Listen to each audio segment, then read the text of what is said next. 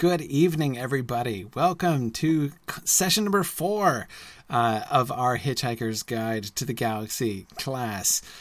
Tonight, we arrive at the legendary, the mythic planet of Magrathea, where some fairly interesting things happen.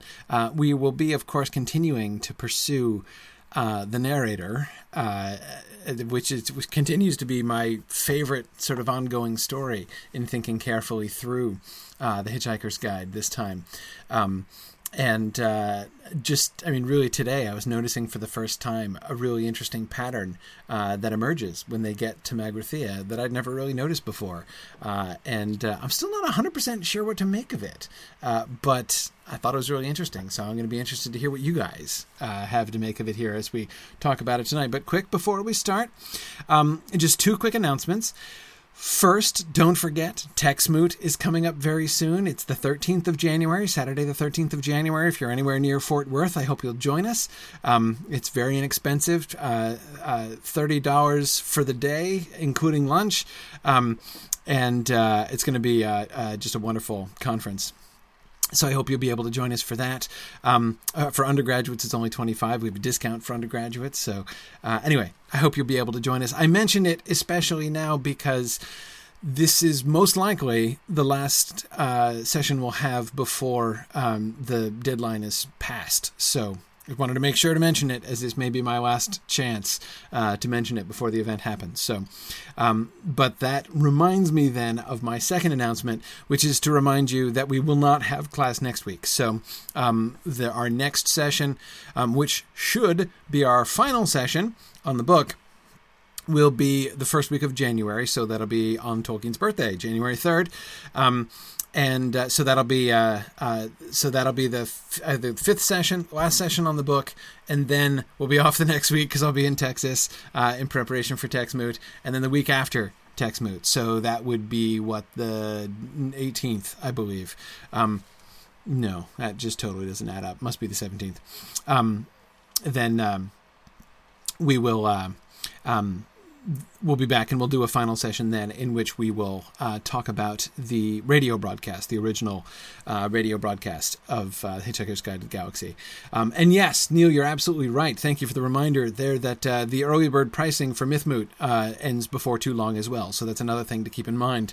So we've got both of those deadlines rapidly approaching for upcoming conferences. So yeah, it's going to be awesome. Hey Neil, funny you should. I was thinking of you because I think we're discussing the possibility of a Babylon 5 discussion panel at MythMoot this year. I'm really psyched to sit and talk with folks about Babylon 5 for a while. So yeah. That'd be awesome. Yeah, Neil. I figured you would get pulled into that. So yeah, I'm psyched. Stephen has a question about lodgings for MythMoot. Yes, there's lodgings at the facility there. That is by far the easiest thing because we're going to have all of our meals and everything are going to be right there. Strongly recommend, and the price for the lodging there is way cheaper than most hotels that you're going to get in the area anyway. So strongly recommend that. There should be information on the MythMoot page about lodging, but yeah, definitely there should be plenty of lodging at the facility there. Cool. All right. Well, let's get back to the Hitchhiker's Guide to the Galaxy. So you remember last time we spent a lot of time looking at the narrator, and my primary questions, the main things that I'm really interested in are things like who is the narrator, right? More importantly, what is the framework of the from which the narrator is speaking, and as I was suggesting before, I think that question, for me anyway, got even a little bit more interesting in tonight's session. Yes, Boomple says the narrator's he's just this guy, right? Yeah, I hear you. All right, let's plunge in. Nothing to see here is my title for tonight's class. because that is sort of the question. Is there anything really to see at Magrathea or not? So let's look at the way that this is introduced. This is how this is introduced by the guide. So this is a quotation. This entire thing is a quotation from the entry on Magrathea in the Hitchhiker's Guide. Many men, of course, became extremely rich, but this was perfectly natural and nothing to be ashamed of, because no one was really poor, at least no one worth speaking of.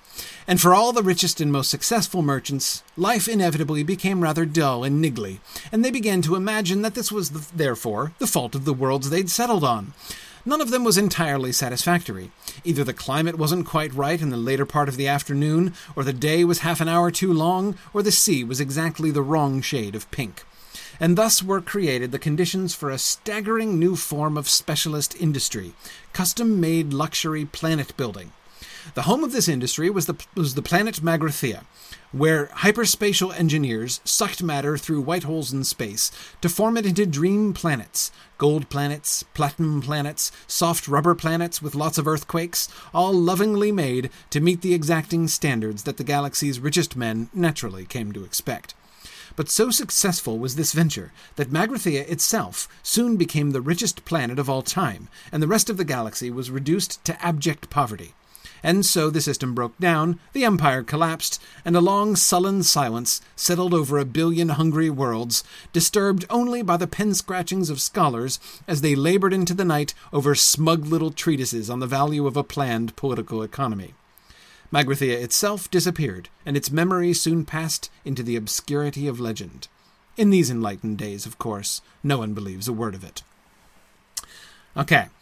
Now, what do you notice about the tone here? What I want to do is I want to be really careful. How to describe this? I want you to tune your ears sensitively to moments in the text here that seem to kind of send up signals or sort of... It's like raising a red flag, right? Like, something about it was a red flag, except it's not a red flag in the sense of being like something bad or dangerous necessarily, but is there something that doesn't fit? Is there something that jumps out to you, right? What do you notice in this passage? And what do we see from that? Caden, I think you are exactly correct. The first thing, and I think also it's one of the biggest ones, I started exactly the same place that you did, Caden. At least no one worth speaking of. That's a great first observation. That sentence, of course, is another classic example of that Adams-ish sort of stinger at the end of a long sentence, right? We've been seeing that pattern from the beginning of the book. But of course, that very pattern itself helps to draw our attention to the bit that's after the dash at the end of that sentence, right? And the point is not, what is interesting about this sentence is not the mere fact that it makes a joke at the end. That's standard pattern, right, for the whole book. What's interesting is the joke that it makes. And the question, I guess, that I find immediately that joke to raise for me is, at whom are we laughing exactly, right?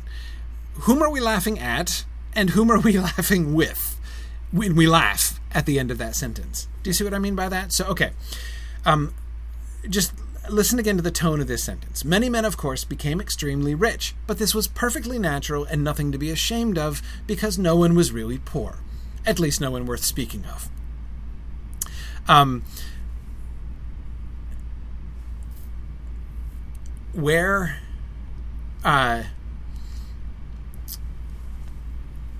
Good shame, yes, to be ashamed of, because no one was really poor, at least no one worth speaking of, right?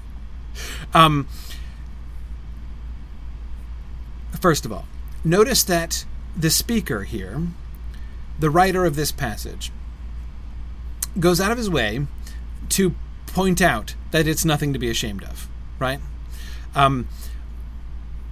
That whole thing is unnecessary, right? If he had just said, many men, of course, became extremely rich, for all the richest and most successful merchants, right, that's fine, right? That would have been fine.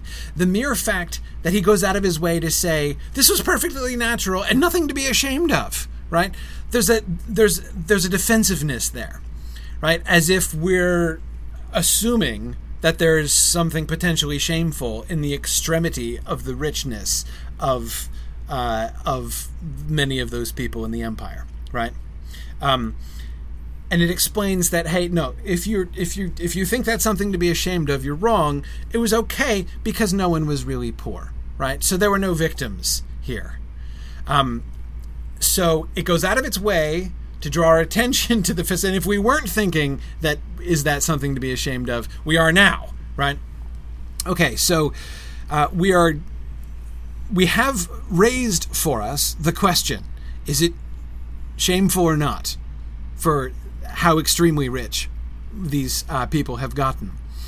And the terms are about equality and inequality, right?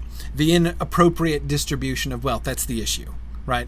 And it, again, the very excusing of it raises that issue. No one was really poor, right? The implication being, okay, if some people were really poor while others were getting extremely rich, that would be something unnatural and to be ashamed of, right? Those are the implied terms of the defense that the writer is giving of the extreme wealth, right?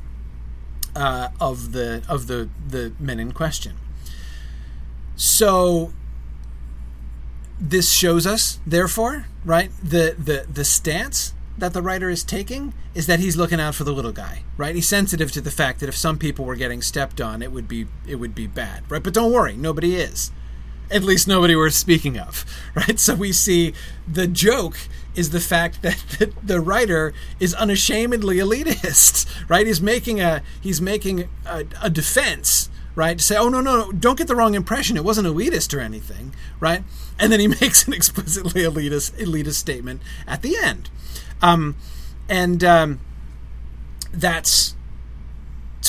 That's funny.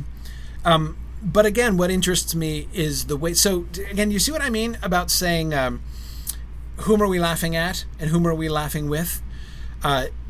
My answer, at least after the first sentence, and again, and this is why, as I said, Caden, I think it's really, it's a really great observation. That's where it starts for me here.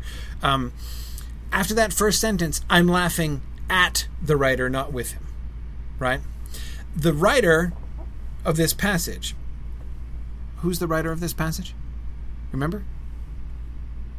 We have to recall the context, right? Who's the writer of this passage?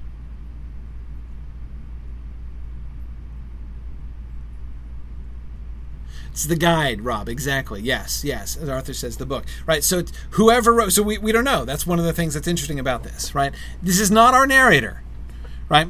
This is whoever wrote this, the entry on Magrathea and the guide, and we have no way of knowing who that could be. Right. So this is the Hitchhiker's Guide itself.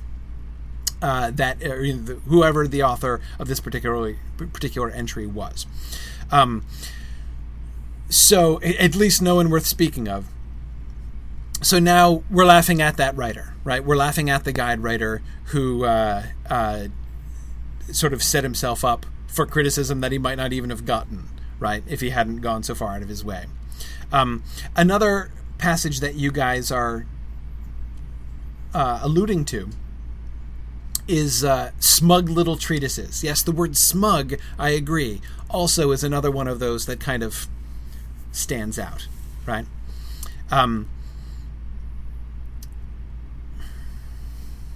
The significance of these things, see, it's really difficult when you're playing the game.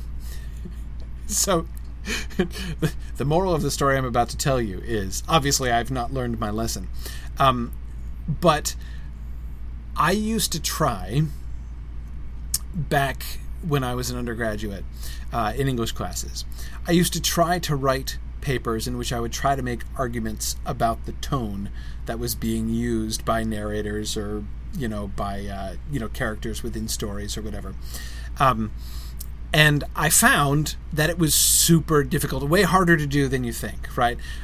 Tone and style both, actually, but tone especially is it's easy to pick up on, super hard to prove, right? When you're in the business of saying, I got to present evidence, right? Clear, black and white evidence of what the tone of this passage is. It's very, very difficult to do. It's very, very difficult to nail down, right? So what I'm trying to do right now, I wouldn't do in writing, right? I mean, if I were writing on this, I don't think I would attempt this because it's really tricky. But it's something that we notice, right? I mean, it's an important part of the reading experience.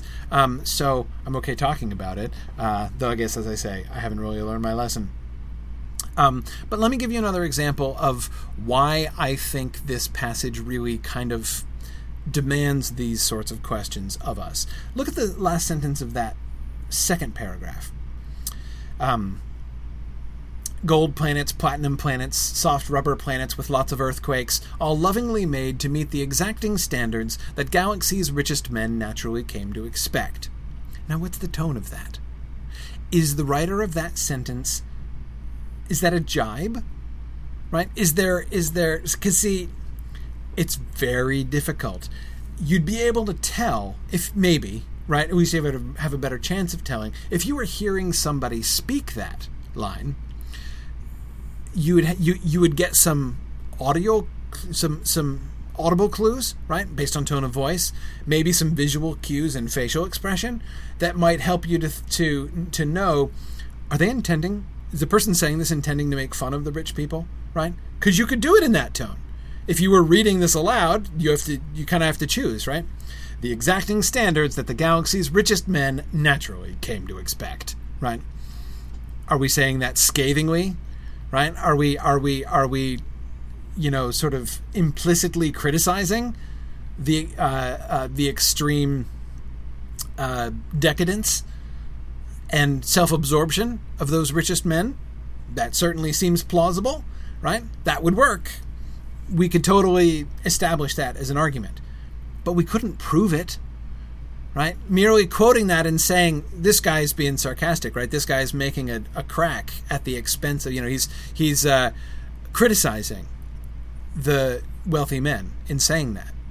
But yeah, you can say that, but you can't prove it because it could just be entirely serious. How can you know?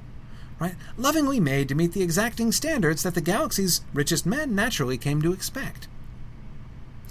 Is the writer in sympathy with the richest men, or is he critiquing the richest men? It would work either way, right? So therefore, when you have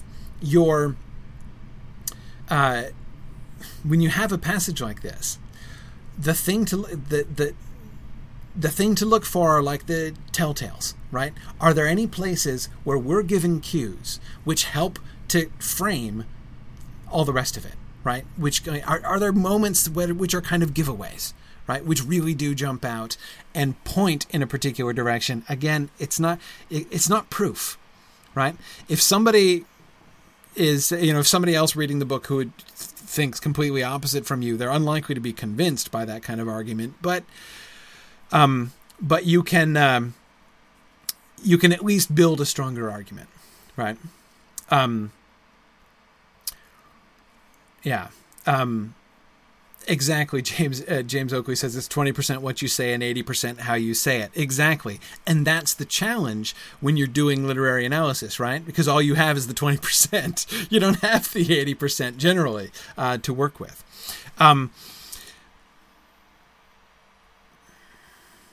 Caden, I agree with you. Based on that first paragraph, I would say that the writer is sympathetic.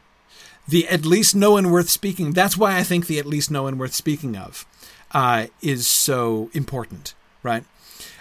Because there the writer seems to be. I mean, you can always make the claim, right? Oh no, I think he's joking there too, right? He's exaggerating for effect in order to prompt us to join him in criticizing the rich people. Again, can't prove it one way or the other, but I don't really believe that.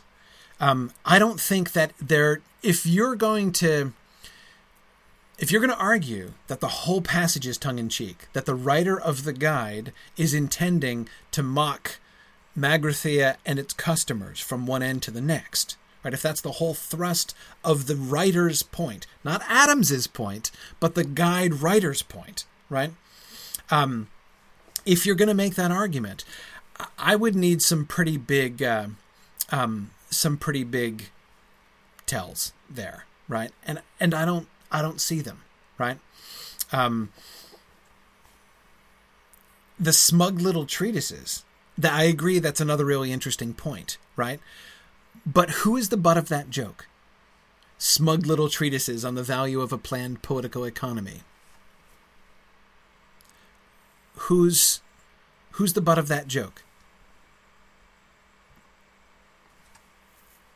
Yes, Caden, I agree with you again. And Stephen, yes, good. The writers of the treatises, right? He's belittling the treatises. And again, what's the point of the treatises? The treatises are critical of the rich guys, right? The treatise is critical of Magrathea and its customers. And it's those critical treatises that the writer of this passage is poking fun at, right? By calling them smug little treatises. Both smug and little, right, are both important and both point in the same way, right?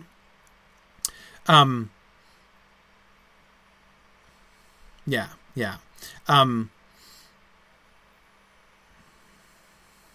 Yes, Rachel also points out, and the treatises don't actually do any good. I agree, Rachel. That's actually one of the more subtle jibes there at the expense of the economists, right? Like, oh, okay, so you wait until after the collapse of the economy to write up smug little treatises saying, I told you so, when you didn't apparently tell us so. Yeah, right. Anybody can write a little treatise like that after the fact to say, now that the economy has collapsed, we now proceed to write smug little sanctimonious treatises about the value of a planned political economy, right? Yeah. Thanks, genius. Yeah. So David, I agree. Magrathea was the problem. The scholars are correct, but they're also petty and ridiculous, right?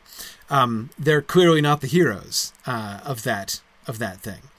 And now we have the last sentence, as of course many of you are very importantly are very, very rightly pointing towards, right? In these enlightened days, of course, no one believes a word of it. Now, whom does that line prompt us to laugh at?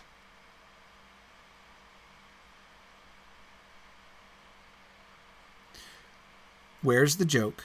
At whose expense? And how can we know? James, I agree. The word enlightened, I think, is the most important word in the sentence, right? It's certainly the most remarkable word in the sentence. Everything else is fairly standard, right? That word is a word that goes out on a limb, right? Because it's also kind of intrinsically it's an important word. If you mean it seriously, you're making a very big positive statement, right? But for that reason, it's also kind of likely to be sarcastic, right? So is there sarcasm there? Is he being sarcastic about the enlightenment of our days? That nobody believes a word of this in our days?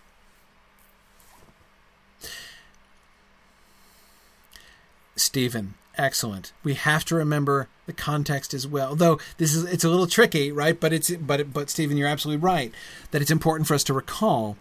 We know it's all true, right? This comes after we're told that Zaphod has discovered Magrathea, right? Or at least Zaphod has claimed he's discovered Magrathea, and at least we have some reason to believe that it might be true, right? But Stephen, that makes it tricky, actually, right? If the writer of this entry also knew that it was really true, then it would prove that it was sarcastic. But we have no reason to think that. In these enlightened days, of course, no one believes a word of it. Yeah, now, David, you're right. We haven't yet had it proved to us, right? We only have Zaphod's claim that he has found Magrathea. So you're right. That it's not yet been confirmed.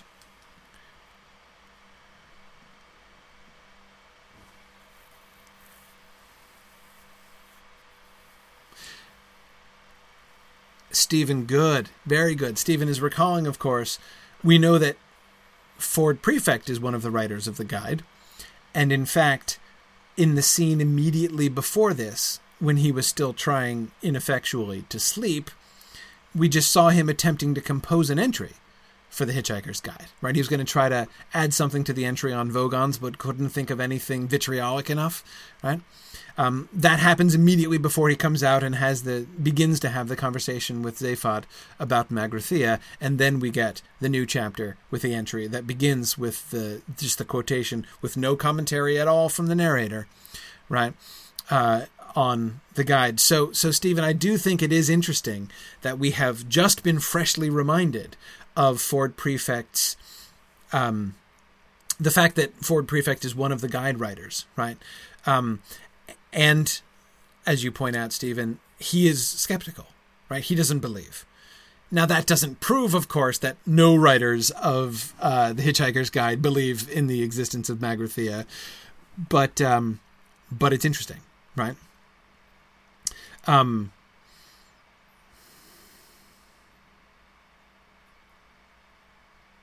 Yeah, James, I agree that it's the guide again, not only showing us the relevant information, but how it's currently perceived in modern society. I agree, but that's exactly what makes it tricky, because that's what makes it quite possible. I'm not saying definite, but possible that Enlightened is intended by the writer of the guide to be sarcastic, because he could be making a commentary on the fact that society doesn't believe it, right? Yeah. But hang on now. A couple of you have mentioned the author, right? We're not talking about the author. That's 2 levels up from where we are. This is a really fun game to play. Again, this is what keeps reminding me of Chaucer, because this is what you do all the time in Chaucer. Chaucer had so much fun with these different levels of narrative. I was going to say layers, but that's also true. Layers, levels, it both works, right? You've got the things that the characters in the story say, right? We also have the Hitchhiker's Guide, which is inside the story, but it's not any of the characters. It's sort of, compared to the characters, it's sort of objective. And it's kind of authoritative, but not really, right? Then you have the narrator, who frames the guide, right, and gives us all of these things and gives us commentary on other stuff. And then you have Douglas Adams, the author, outside that. And we can't assume that any of these things are identical, right? And one mistake, very understandable mistake, but one mistake that lots of people make is identifying the author with the narrator, right? As if the narrator is just transparently speaking for Adams. Not necessarily true at all. So whatever we learn about what the author of this passage, by the author of this passage, I mean the author of the Hitchhiker's Guide, right? Yeah, exactly. So we have to be good. So that's why I'm trying to keep my vocabulary straight. I'm calling that person the writer, meaning the writer of the guide, of this guide entry anyway, and then the narrator, and then the author above that. Okay. I just want to make sure we're very explicit about all of these things. Okay. Now, we don't have any... Now, and this is one thing that I would also say. I don't think we have anything like... enough evidence to even guess at who the author of this was. Like, who the writer... Excuse me, here I am messing up my vocabulary again. Who the writer of this entry was. I mean, it could be Ford, could be Zaphod, but we have no idea and no way of knowing, and no internal hints that even vaguely point us in that direction. And so therefore, to say that is merely to guess. And we shouldn't guess, right? Sometimes we must boldly leap forward to an inductive conclusion, but that's not the same thing as guessing about something for which we can have no evidence at all, right? If we can have no evidence at all, we can't really bring it in. Okay. A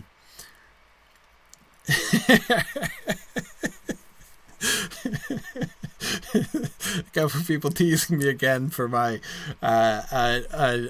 using this class as like product placement for my Chaucer class, my Canterbury Tales coming up in the spring. Totally unplanned by me, but I can't help it. It's what I keep being reminded of. Yeah, and Jennifer, that's exactly it. That's exactly it. Like a Russian nesting doll, all these layers of people all sort of laughing at each other. And the great game, right? The great game is to figure out, where do we sit, right? And can we draw any conclusions about Adams himself, right? About what the sort of the what is the meaning of this book, therefore, right? I mean, at the end of the day, that's the big question, right? What is the meaning of this book? Not the intention of the author. Totally different thing. I don't care what was in Adam's head, right? I don't care what he thought he was trying to get at. I mean, okay, I don't say I don't care. I'd be a little bit interested to hear him talk about to hear him tell us what I know he's dead. But I mean, it's not his intention that I'm interested in, right? The much more important question is, what does the book mean? And that is the really fun thing that really gets hard to sort through. Cool. Karita, white holes are a theory. White holes have not been observed, but they've been speculated about. Yeah. Okay. All right.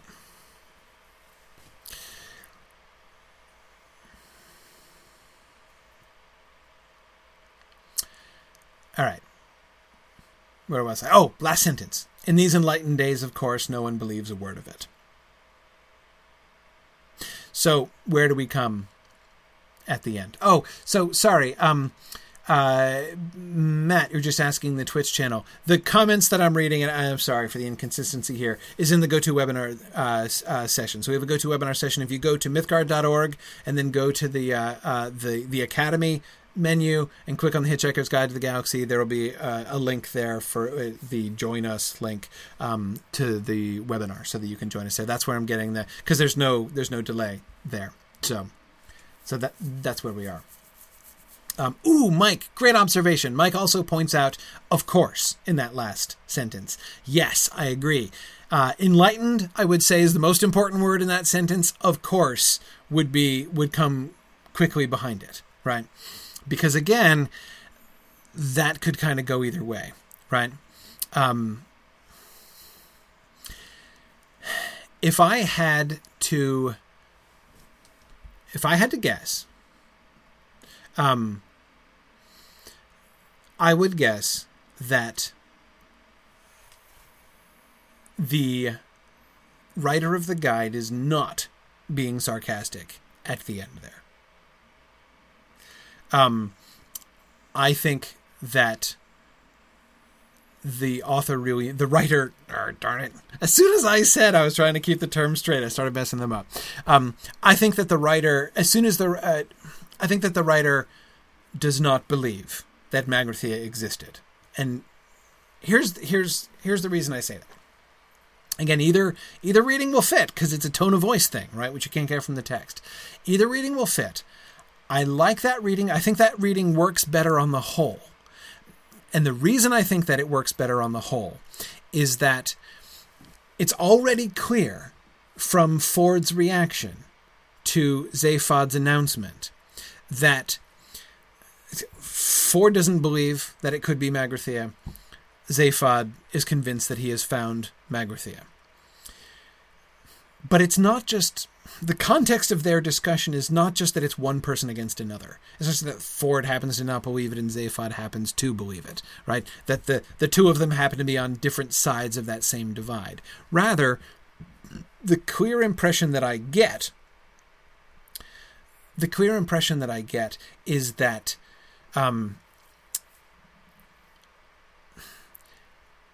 Ford is voicing common opinion, right? Ford is as incredulous as he is because he's stating, like, the party line, nobody believes that Magrathea exists, right? It is accepted to have been a myth, right?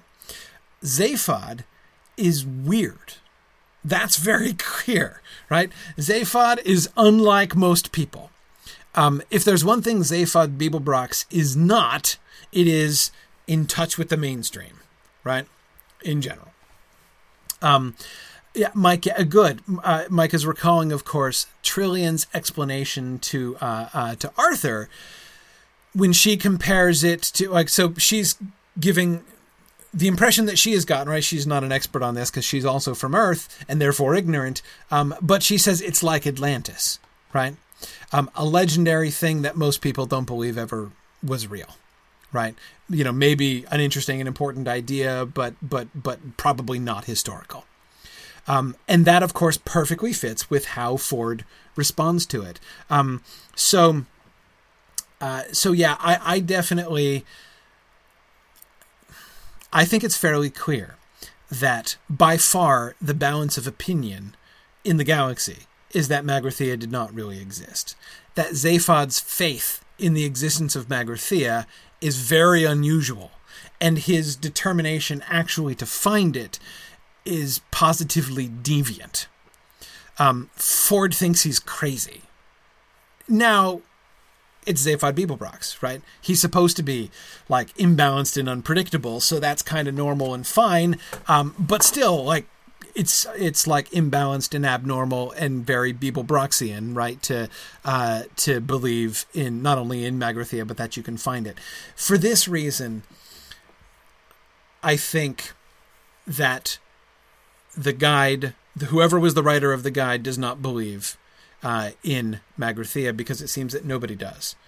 And although the Hitchhiker's Guide might be wildly inaccurate on occasion, it does seem to express this sort of common wisdom of the galaxy, right? It was not always accurate, but I don't think, if it's true, and I see no reason to believe that it isn't, that most people don't believe, and almost everybody in the galaxy doesn't believe that it exists, it would seem to me very strange that the entry on Magrathea in the Hitchhiker's Guide would be making fun of everybody, mocking them by sarcastically calling them enlightened. In these enlightened days, of course, no one believes a word of it, right?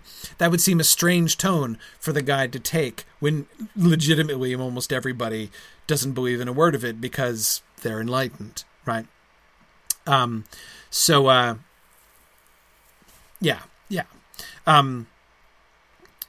that's why I think that the writer is being sincere, which does make that last statement ironic. But the irony of it is not the sarcasm of the writer. The irony of it is dramatic irony, right? Because we, the readers, already have reason to suspect, at least, that Magrathea really is real. And the firmness of that statement, in these enlightened days, of course, no one believes a word of it, is a setup, right? And again, that works really well. So this is, here's the process, right? Step one, that reading of the line seems most probable. It seems to fit best into the whole ethos of the Hitchhiker's Guide. That it would not be bucking the trend of the whole common wisdom of the galaxy, right? And making fun of people for believing what everybody believes. So that seems on its face most probable. Then the second step is, okay, I sort of plug that in. If that's what it does mean, right? If that is how we are supposed to take this passage, what is the effect of that, right? How does that change how we look at this passage and the passages around it, right? And when I do that, I find that it kind of works out pretty well, actually, right? That the way that it makes that ironic, the kind of dramatic irony created by that, right? It makes that confident final line into a setup line, right? it makes the writer of the Hitchhiker's Guide entry into the straight man for what we're going to, for the joke that's coming, the joke that's going to be on him in just a minute. Which, in turn, means, isn't that interesting then, that the narrator has quoted this passage from the Hitchhiker's Guide. We've not heard any words from the narrator, and yet it was the narrator who chose to plug this entry in this chapter, right? And I cannot help but think that the punchline of the addition of this, I mean, on the one hand, of course, it gives us some background, right? What are we talking about with this whole Magrathea thing? It's important for the purposes of exposition, but it also has that punchline at the bottom, which emphasizes the dramatic irony, right? Which emphasizes the fact that what we are about to see, what we're about to discover, is that the whole galaxy is wrong. The Hitchhiker's Guide is wrong. That itself is not unique, but everybody is wrong, right? We are about to experience, we readers, as we follow along in this story, about to experience something privileged, right? To be a part of an incredible discovery, right?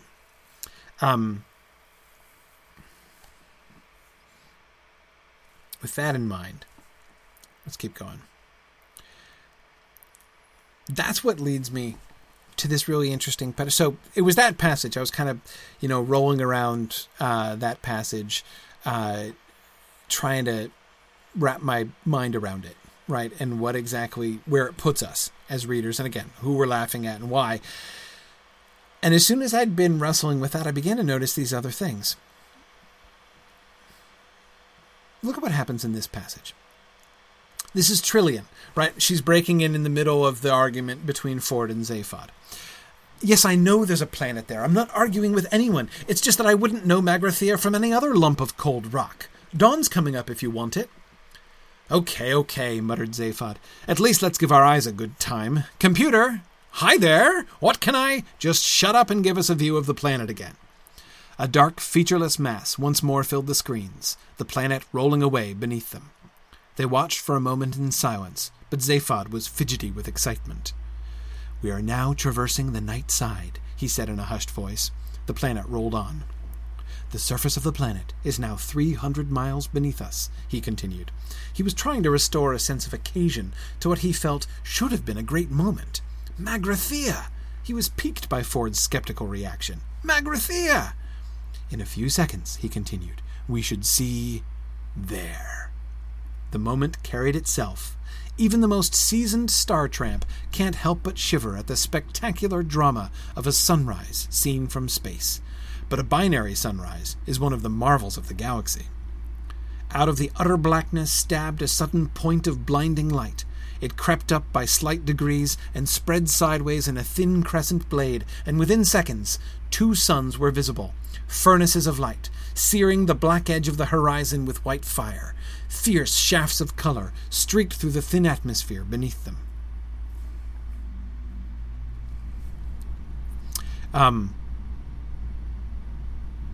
What do you notice here?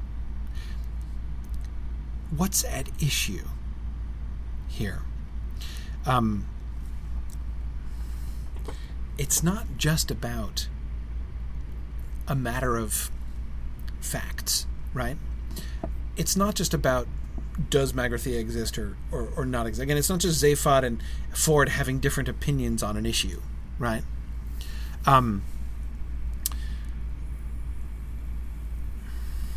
Yeah, Mike, you noticed that too.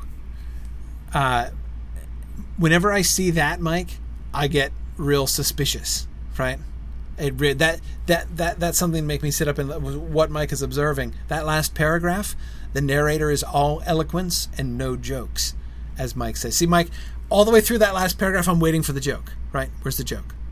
Surely the last sentence of the paragraph is going to contain the joke, right? With long build up and then bam at the end, right? That's the Adams-ish style, right? It doesn't come, right? It doesn't come. The narrator is assisting Zaphod in, right? in capturing the moment. Except, wait, what is it capturing? What is the narrator capturing? What is being built up in that? What is being built up in that paragraph? Yes, Caden, exactly. The sunrise. The sunrise. What is not being built up in this paragraph?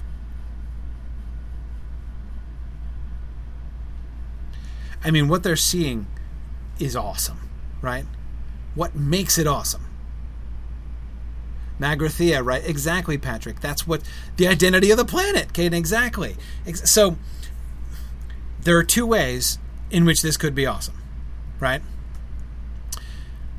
Awesome just as in the sense of giving our eyes a good time, right? They are seeing something beautiful. A sunrise in space. But it could be sunrise over any planet, right? And certainly any planet in a binary system, you could get the same effect from. And it's an awesome effect, right? Hey, totally worth pausing, apparently, to take in. But it has nothing to do with Magrathea, right? Look at Zaphod's emphasis. He was trying to restore a sense of occasion to what he felt should have been a great moment. Magrathea! He was piqued by Ford's skeptical reaction. Magrathea! It's that one-word exclamation. That's where the awe should be. They should be looking down on this planet to say, that is Magrathea, right? I mean, again, go with Trillians, right? Imagine they're on a ship, right? And he's pointing at this island and saying, Atlantis! If you were looking at Atlantis, if the sun is rising behind Atlantis, right? You're approaching Atlantis from the west, right? And you're looking at the gorgeous sunrise. And your whole focus is like, wow, the sun looks so beautiful rising over that island. You're missing the point, right? The point, the much bigger, right? Yeah, the sunrise, it's awesome, right? But clearly much less awesome than the fact that that island is Atlantis, right? It's the mythic power of the identity of the planet that Zaphod wants to make a big deal out of, right?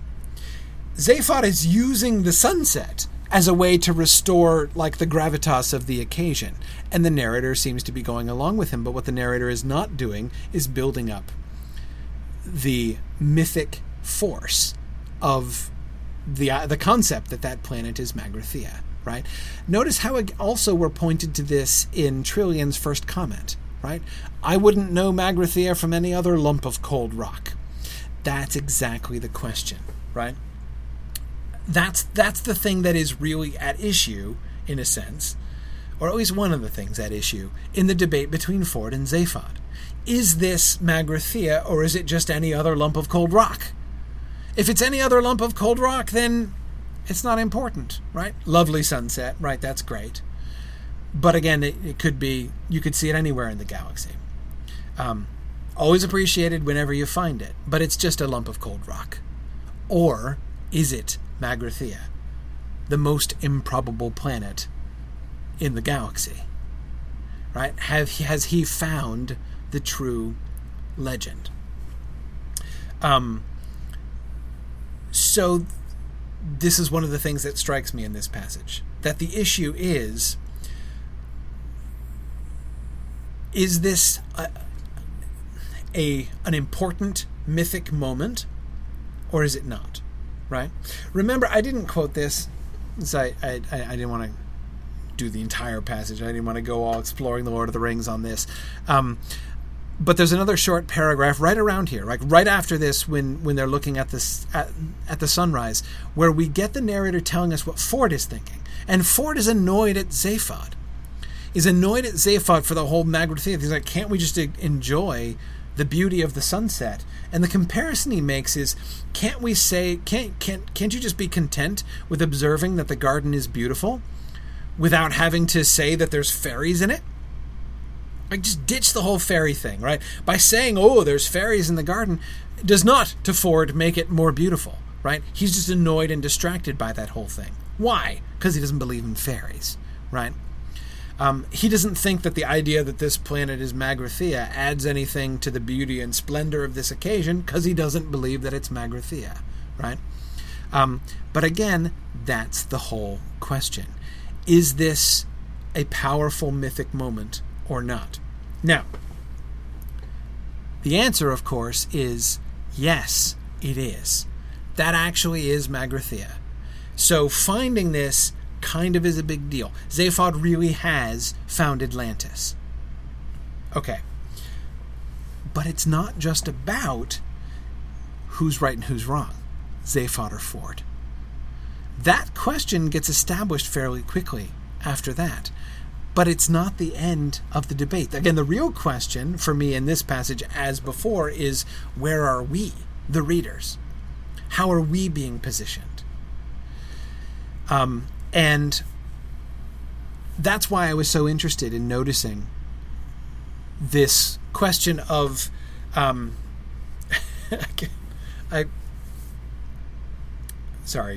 Tolkien geek moment. I couldn't help but think of the epigraph to Tolkien's poem Mythopoeia, right? Philomythus to Misomythus, right? That is myth lover to myth hater is literally what those fake names translate to.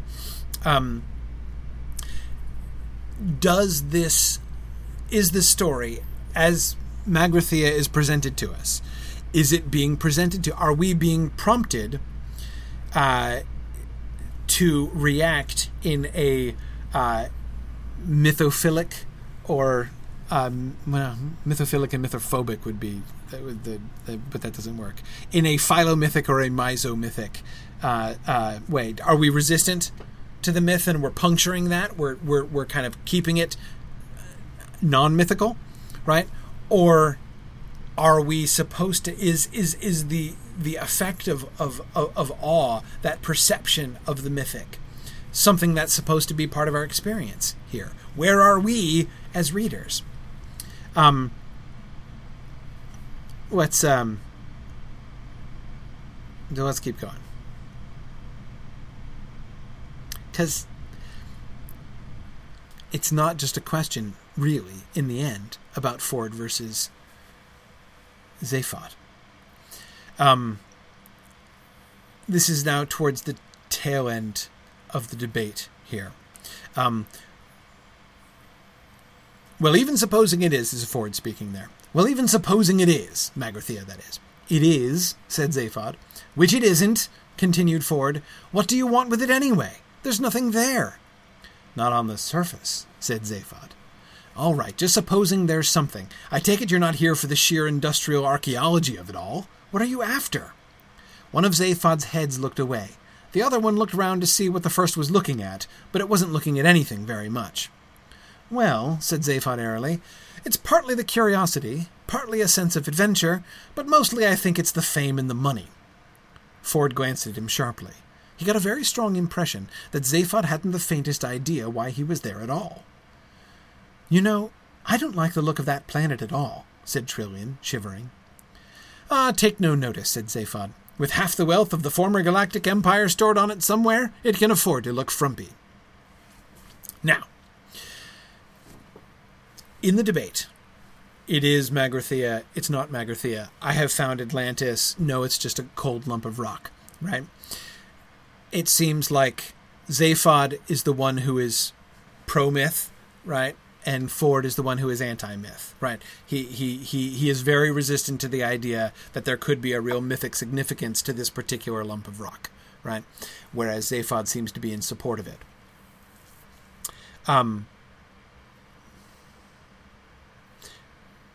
But look at what happens. It's partly the curiosity, partly a sense of adventure, but mostly I think it's the fame and the money.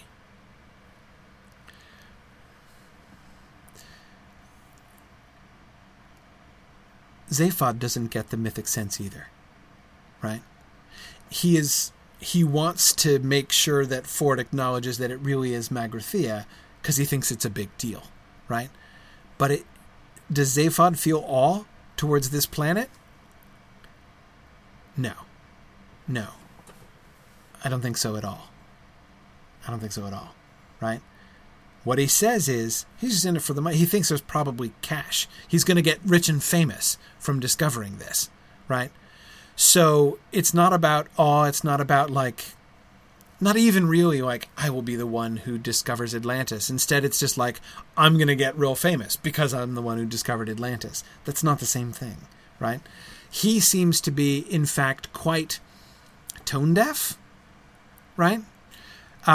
Again, going back to earlier when it sounded like he wanted to, this should be a great moment, right? My first temptation is to read that as him being guys, you're not feeling this, right? This is a big deal. We're in the presence of Magrathea, right? Magrathea! Exclamation point, right? That seems like, hey, you guys are missing the point, right? The mythic significance of this moment. But it turns out now, no, that's not what he was saying at all, right? Actually, what he was saying is you're not making a big deal of the fact that I achieved this thing, right? You've not yet grasped how bloody rich and famous I am going to be since I did this thing, right? Exactly. Patricia, he's looking forward to the talk show circuit. Absolutely. The moment of his own greatness, Tara. Absolutely. Exactly. He's thinking about himself. He's not thinking about Magrathea itself. He has no sense of the mythic, right? And notice how that gets immediately underscored, right? Look at the two responses immediately after his bald statement of, his own mundane and mercenary interest in Magrathea, right? When he says that, Ford glances at him sharply. He got a very strong impression that Zaphod hadn't the faintest idea why he was there at all, right? Now, I'm not saying that this is Ford being suddenly converted to the mythic significance of Magrathea, but it is interesting to me that the immediate response to Zaphod saying, "Oh yeah, whatever. It's not about the mythic significance. It's about the cash," right?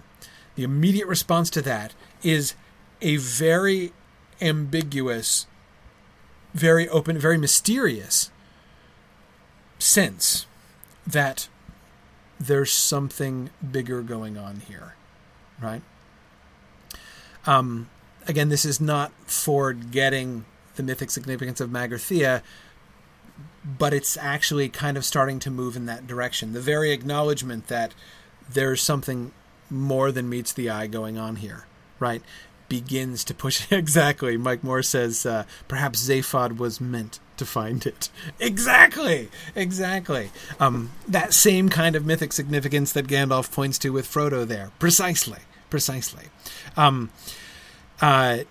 And Mike, actually, that's a really wonderful parallel. Think about that moment in that conversation in Chapter 2 of The Fellowship of the Ring, right? Frodo has just made a joke about Bilbo finding the ring, right? When he's Gandalf has just has been talking about the story of the ring and then talking about Bilbo finding it, and then Frodo makes his joke. What, just in time to meet Bilbo? Wouldn't an orc have suited it better, right? And again, the implication of Frodo's joke is that story is he's resistant to the story because he doesn't want to believe that it's true, right? Because if it's true, it means that he has the Ring of Power, which is very uncomfortable. So he's resistant to it. So it's no, it can't be like that, right? It can't be. He's trying to downplay the significance, right? That couldn't have been this mythically portentous moment, right? It's too absurd. And then Gandalf reasserts it forcibly, right? I can put it no clearer than to say that Bilbo was meant to find it, right? Yes, that moment of Bilbo putting his hand on it blindly in the dark is full of awe-inspiring mythic significance, right? And Stephen, no, it's not a comforting thought. That's the whole point, right? Frodo is uncomforted by the fact that moment turns out to have been really significant, right? But again, so Mike, I know you're joking. I think it's really good, but I actually do think that that's an instructive parallel, really. The very fact that I almost called him Frodo, that Ford is now thinking there is something else going on here. And then the next sentence, I don't like the look of that planet at all, said Trillian. shivering, right? Remember Trillian, she wouldn't know Magrathea from a cold lump of rock, right? Magrathea means nothing to her. The name does not evoke it's Ford is resistant to the mythic significance of Magrathea, but he recognizes it, right? I mean, Magrathea is a legend. So if this planet were actually Magrathea, he'd have to acknowledge that was a big deal, right? It's not a big deal to Trillian. She's barely ever heard of it, right? And so she's like, I couldn't tell the difference between Magrathea and a regular cold lump. But now she, who couldn't tell the difference, right, who wouldn't know Magrathea from any other lump of rock, is now looking at this lump of rock and for no reason suddenly having a bad feeling about this, right? She doesn't like the look of this planet at all. Captain, I'm frightened. See, I was comparing Trillian to Han Solo rather than going with Uhura, because it seemed a little bit more dignified. But anyway. Yeah. So, Joyce, hang on, Joyce. You're speculating about why Zaphod was meant to come here and how and why this was arranged. But wait, we don't have enough data on that yet. We'll come around to that, right? But I step back from this passage and I say, notice what's happening here. What we're getting is we're being pushed in both ways again, right? Just as we're having increasing reasons to think that maybe Zaphod is right, maybe this is really Magrathea, and so having the sort of awe-inspired mythic response to this moment, Zaphod himself undermines it, right? So we're like starting to incline in the mythic direction, and then we come back, right? But then we immediately start being like, well, hang on, maybe something is going on here after all. Maybe there is something strange and special about this planet. It doesn't let us settle in. And Mike, as you say, no jokes. No jokes for pages. Yeah. The narrator isn't making jokes. The people aren't making jokes, right? Zaphod is making, he's making a crack here, right, about how the planet can afford to look frumpy, right?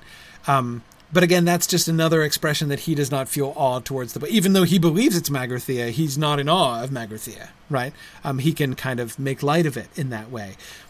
But yeah, we're not invited to laugh at this, right? So again, where are we? Where are we? Are we supposed to be in awe of Magrathea or not, right? And we get Marvin. We're down on the planet now. Come on, insisted Zaphod. I found a way in. In? Said Arthur in horror. I think Arthur is horrified because, out of context, he thinks that Zaphod is suggesting he's found a way into the dead whale. I'm thinking as part of Arthur's horror here. Because then Zaphod immediately clarifies, into the interior of the planet, an underground passage. The force of the whale's impact cracked it open, and that's where we have to go, where no man has trod these 5 million years, into the very depths of time itself. Marvin started his ironical humming again. Zaphod hit him, and he shut up. With little shudders of disgust, they all followed Zaphod down the incline into the crater, trying very hard to avoid looking at its unfortunate creator. Life, said Marvin dolefully. Loathe it or ignore it. You can't like it.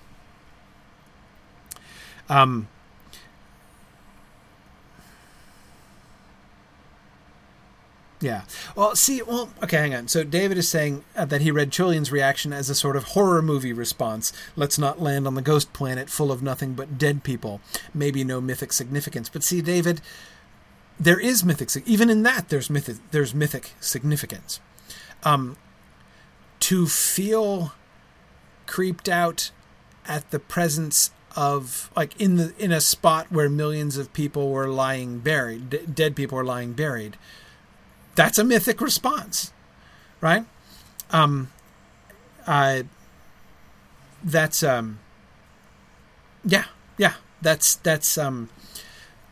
it's a different kind of myth, right? Different than the awe of finding Atlantis or finding Magrathea. But it's still more than the sort of crudely practical and material response that Zaphod has, right? Let's loot the planet because there's A, I'm going to get rich and famous for finding it, and then B, there also might be loot. Let's go find it, right? The fact that he does not have any kind of sense of eeriness of it shows that Trillian has a different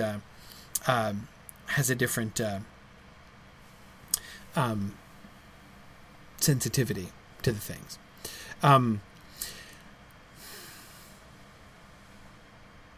Okay, so let me make sure it's clear that you know what I mean when I'm talking about the mythic significance. I'm not here necessarily referring to a particular meaning or a particular theme. Back to the garden and the fairies, or the sunrise over the island of Atlantis, right? There's a difference between coming to an island. Well, you're an explorer, right? You're on a sailing ship. You come across an island in the middle of the Pacific, and it's an awesome island, right? It's completely gorgeous, and it's like I was just in Hawaii, right? I know of what I speak, right? So you go to, and you're just like, wow, this place is awesome, right? This is a really great island. It's really comfortable here. I'd quite like to build a summer home here, right?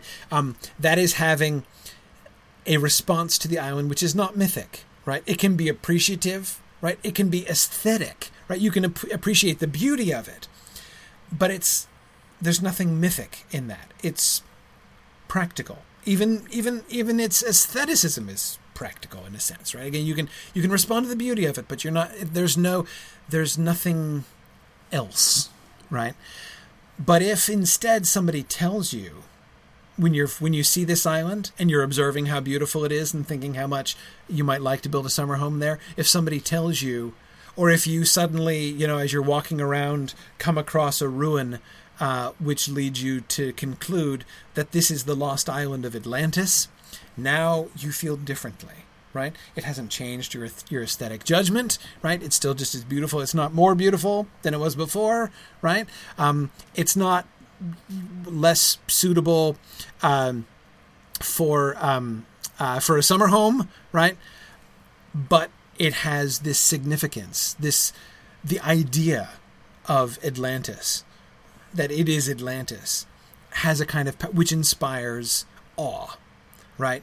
And other things, right? But it's, so when I talk about mythic significance, that's what I'm talking about. That sense of something more, right? Something more than practical value, something more even than aesthetic value, something even more than just it being attractive, right? Yeah, Ian. Yeah, that's another good example, Ian. Like if you go, you're in the desert and you find you go to this big city, right? And you're wandering around the city and you're like, oh, hey, look, there's this really interesting Middle Eastern city. And then after you get there, you find that it's Jerusalem, right? Now, there is a mythic significance. There are many mythic significances to Jerusalem, and lots of people will respond to that in lots of different ways. But it's more than just a city in the Middle East, right? Whatever you think of it, it's more than just any other city, right? There is a there are mythic associations with it. Again, it's important. Certainly, Patricia, yes, greater than the sum of its parts. Absolutely. So, again, my question is, I'll give a third example, right? Visiting Gettysburg, Pennsylvania, right? Gettysburg, Pennsylvania is a cute little town, right? And it's quite lovely. But when I'm standing in this big field right outside of Gettysburg and thinking, aren't these trees and hills lovely, right? They're not made more lovely by the fact that I know I am standing on the hill that Pickett's charge was climbing up, or that I'm standing on the hill, that the main regiment charged down. I It doesn't change the surroundings, but it has a greater significance. I'm standing in a field which looks a lot like many other fields that I've stood in, right? And yet there's this sense of awe to it, right? Because it's Gettysburg, right?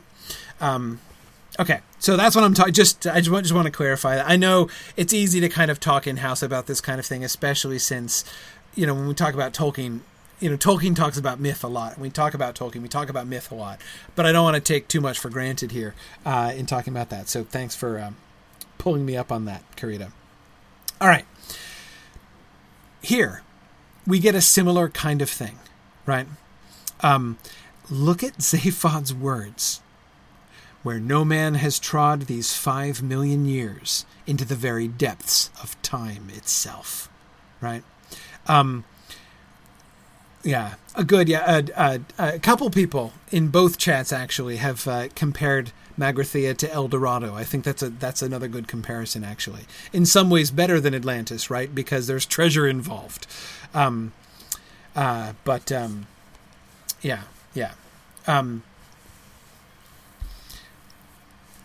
Notice what happens. As soon as the text begins to modulate into that mythic mode, right? And you hear it, right? Where no man has trod these 5 million years into the very depths of time itself. You hear the difference between that and into the interior of the planet, an underground passage. The force of the whale's impact cracked it open, and that's where we have to go, right? Very matter of fact, very practical, right? He's after loot, and this is the way that we can get it, right? But then all of a sudden, the shift, where no man has trod these 5 million years. Trod. That's very different. That's not the sort of word choice Zaphod normally uses, right? Where no man has trod these 5 million years into the very depths of time itself.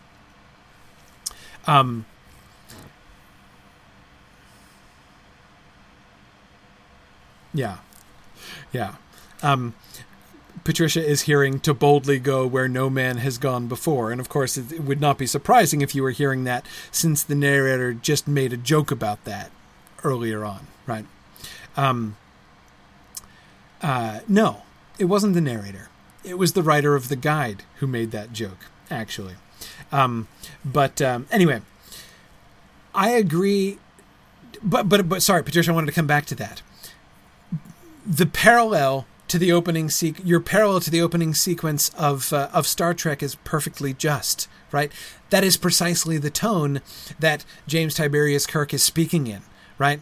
The whole point is that Kirk's voiceover is trying to give you a sense of the significance of this, right? You could imagine a voiceover which creates the opposite effect, right? This is the story of a bunch of people kind of like going around space and occasionally getting into trouble, sometimes seducing things and squabbling with each other. And like the security guys who wear red dying regularly. You could make a voiceover which makes the whole thing sound banal and not even very interesting, right? The whole point of Kirk's narration is to make it sound grand, right? It's 5-year mission, right? That's exactly the tone that Zaphod is adopting here. So wait a second. So does Zaphod get it? And David, here I agree with you. David says that Zaphod's commentary maybe doesn't suggest that he actually gets it. It's almost like he's narrating his own documentary. Yeah, he's trying to establish why this is a big moment, right? I agree. I don't think that he is feeling the awe of Magrathea. I think he's making a big deal of his own discovery, right? But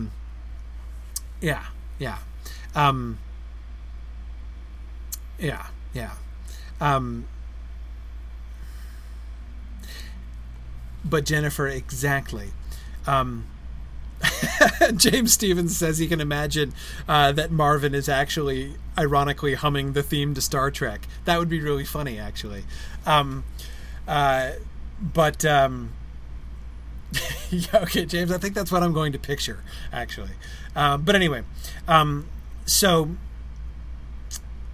as Jennifer reminds us, and this is, Jennifer, exactly what struck me too, as soon Zaphod does not get one sentence out in that grandiose sort of mythic mode, right, without being interrupted and being undermined, right, as Marvin starts to hum ironically, clearly undermining and making fun of this tone into which Zaphod has started, right? Yeah. Good. Veronica says it's ironic because it would be ironic because Kirk is talking about exploration and Zaphod is talking about exploitation. That's very good, Veronica. That's excellent. Yeah, that's fantastic. And even the mere fact that even the mere fact that Zaphod has to interrupt himself to smack Marvin, right? I mean, the moment is gone. So what is the effect of that? Again, two things. On the one hand, we are reminded of the significance of it, just in case we lose sight of it, just in case we're following and thinking like, okay, now we're going to tunnels underneath the cold lump of rock, right? We, the readers, have been reminded this is not just a cold lump of rock, right, that they are climbing into. They are walking on land that no man has trod in these 5 million years, right? There's a significance to that, right? Ooh, big deal, right? So first, we're reminded of that. Even if Zaphod is not sincere, right? Even if Zaphod is not himself totally getting it and still just pumping himself up, we hear it, we feel it, and we're reminded as we see them going into the tunnels that this is a big deal, and yet immediately it's undermined, right? So at the same time, or immediately after each other, the story has first recalled us to the mythic perspective and immediately undermined the mythic perspective. It won't let us settle down there.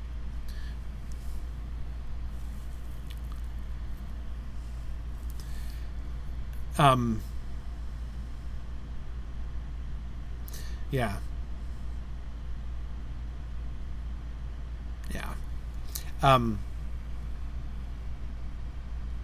Hey, don't trouble me with things about what Marvin is actually humming. First of all, I don't want you to pierce my bubble and as I'm imagining him humming the original Star Trek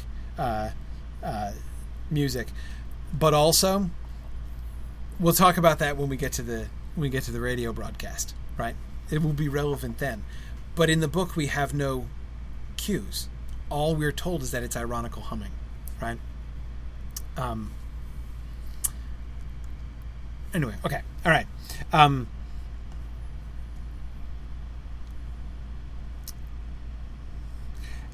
Okay, last thing. Marvin's comment about life, right? The sort of final voice, the kind of final voice of the, sort of the final note of this passage is Marvin's extremely cynical comment about life, which, like, life is kind of a big deal, right? And yet life is splattered all over the crater, right? And then B, undermined emphatically by Marvin, right? Loathe it or ignore it, you can't like it. Yeah. So again, the question I keep finding myself asking is, so okay, where does that leave us? Right? Where are we here? Are we philomythic or are we mesomythic? What direction is the story pushing us? The story mind, not Adams. I don't care what his intentions are. I don't care what he was thinking. I'm saying, where's the story pushing us? And the things that we've been doing here tonight, this is how I try to answer that question. All right, let's keep going.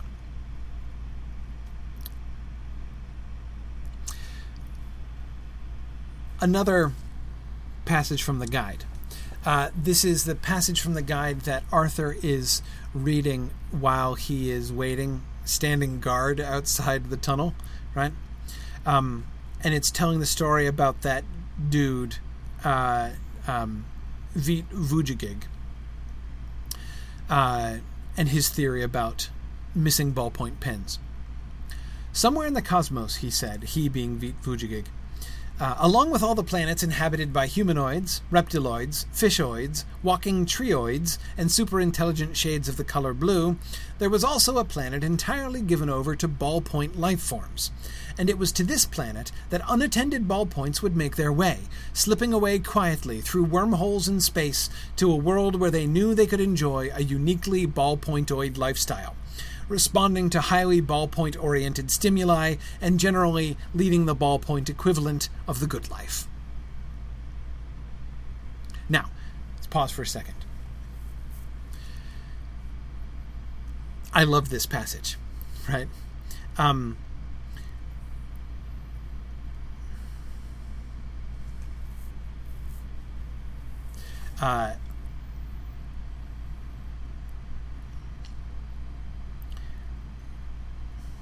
Think about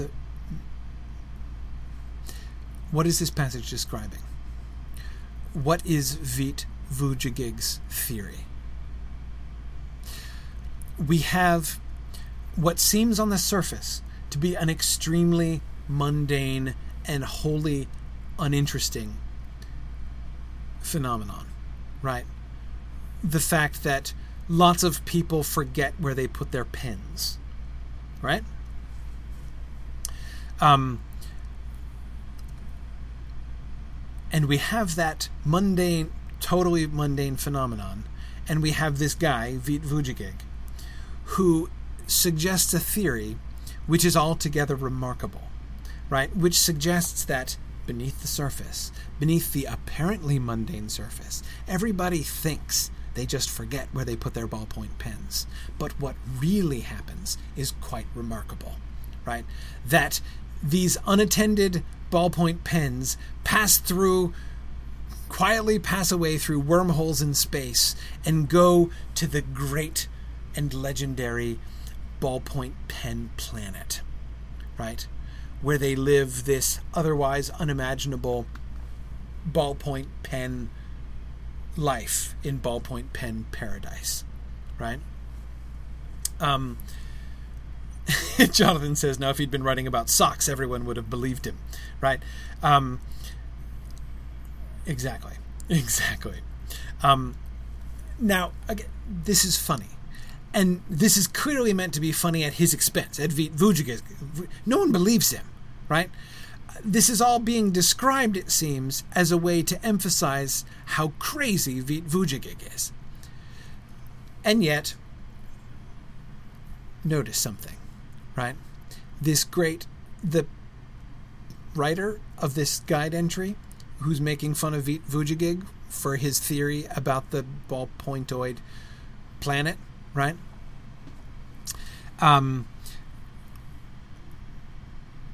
Would probably also disbelieve in Magrathea. In fact, he might be the very same person, for all we knew, who wrote that in this enlightened age no one believes a word of it. Right? It's a funny idea. It's a mythic idea. This is a theory that grants mythic significance to the loss of... You didn't just lose your pen. Your pen escaped and went home to the magical paradise, which is the ultimate home and destiny of all ballpoint pens, right? Now your loss of your pen has a mythic significance. Now when you thought you just put your pen down there and now you can't find where it was, right? Now it's not just annoying. Now there's splendor attached to it, right? Again, it's about myth. So this mythic theory, but this is a crazy mythic theory about ballpointoid lifestyles, right? And as theories go, this was all very fine and pleasant. Oh, by the way, when did Vit Vujigig come up with this theory?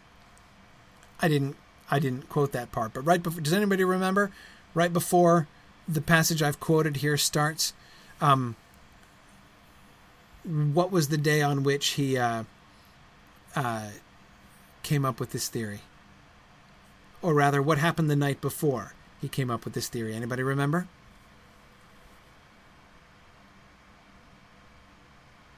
He was drinking. Yes, more. What was he drinking?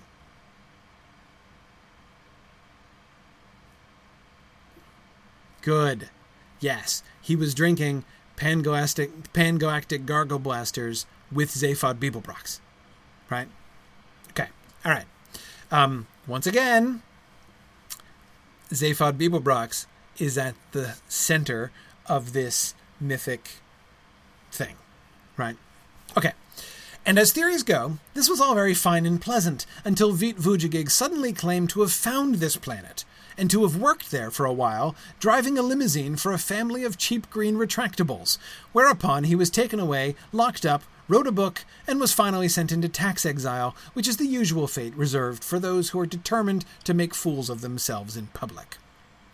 Okay, so him devising this theory of the mythic significance of the escape of Pens and of the mythic ballpoint planet, that was all fine, right? It was a fun idea.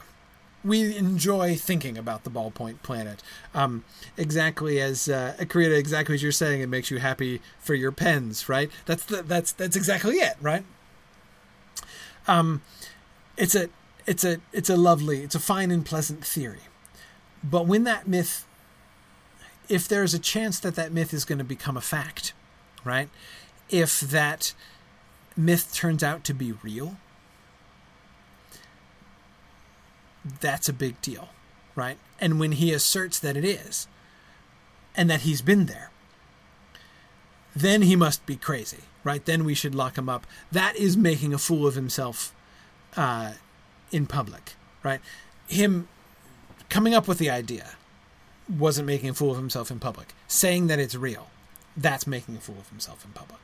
Okay, so it's okay to tell stories, just like it's okay to tell your kids stories about Magrathea if you want them to grow up and become economists, right? But it's not okay to actually believe that you could find Magrathea or to believe that you have found Magrathea. That's why if you're Forward Prefect, you're resistant to this, right? Because you could be, like basically Zaphod Beeblebrox is kind of making himself into Veet Vujagig here, which is odd because it is Zaphod Beeblebrox who made Veet Vujagig into Veet Vujagig, right? As it happens. And remember, Arthur Dent is standing on the lost planet of Magrathea as he's reading this entry, right? Okay. When one day an expedition was sent to the spatial coordinates that Vujagig had claimed for this planet, they discovered only a small asteroid, inhabited by a solitary old man who claimed repeatedly that nothing was true, though he was later discovered to be lying. That, by the way, is one of my favorite jokes in the. It never fails to make me laugh out loud. That one.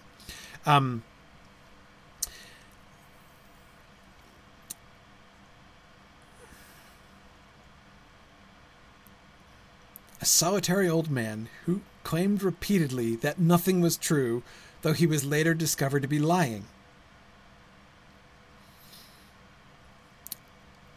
Nothing was true, right? When they go to the place to confirm whether or not this myth which Veet Vujagig claimed, and I'm going to say that name as often as I can because it's such a fun name to say, Veet Vujagig. This myth that Veet Vujagig claimed to be true, they go to confirm whether or not it's true, right? And when they get there, what do they find? Somebody who says that everything is that nothing is true, right? Who denies not myth, not the fact of that myth, but all fact, right? Nothing is true. But of course, later it turned out he turned out to be lying about that, right? So he's lying about the fact that nothing is true. So what does that add up to? So wait. Have we confirmed or denied the ballpoint planet, right? They didn't find it at those coordinates. But yeah, James, exactly. The logical conclusion is that something is true, right? And for all we know, it could be the thing about but is it the thing about the ballpoint planet that's true? There did, however, remain the question of both the mysterious 60,000 Altarian dollars paid yearly into his Brandisvogen bank account, and of course Zaphod Beeblebrox's highly profitable second-hand ballpoint business.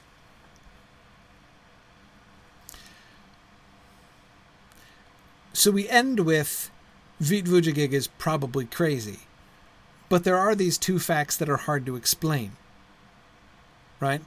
Vit Vujagig, I assume it's his bank account, right? Vit Vujagig receives 60,000 Altarian dollars a year, right? For some mysterious reason. What's the implication?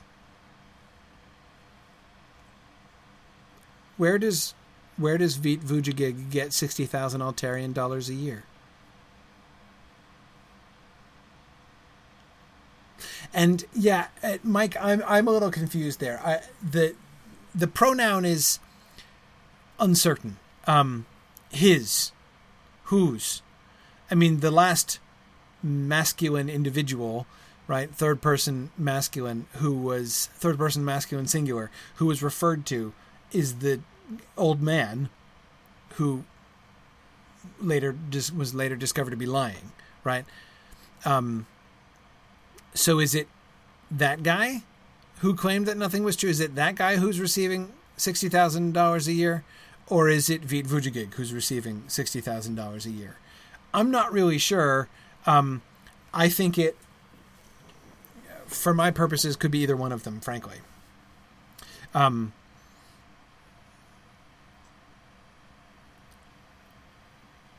Who's paying them? Based on what we have, who's paying them?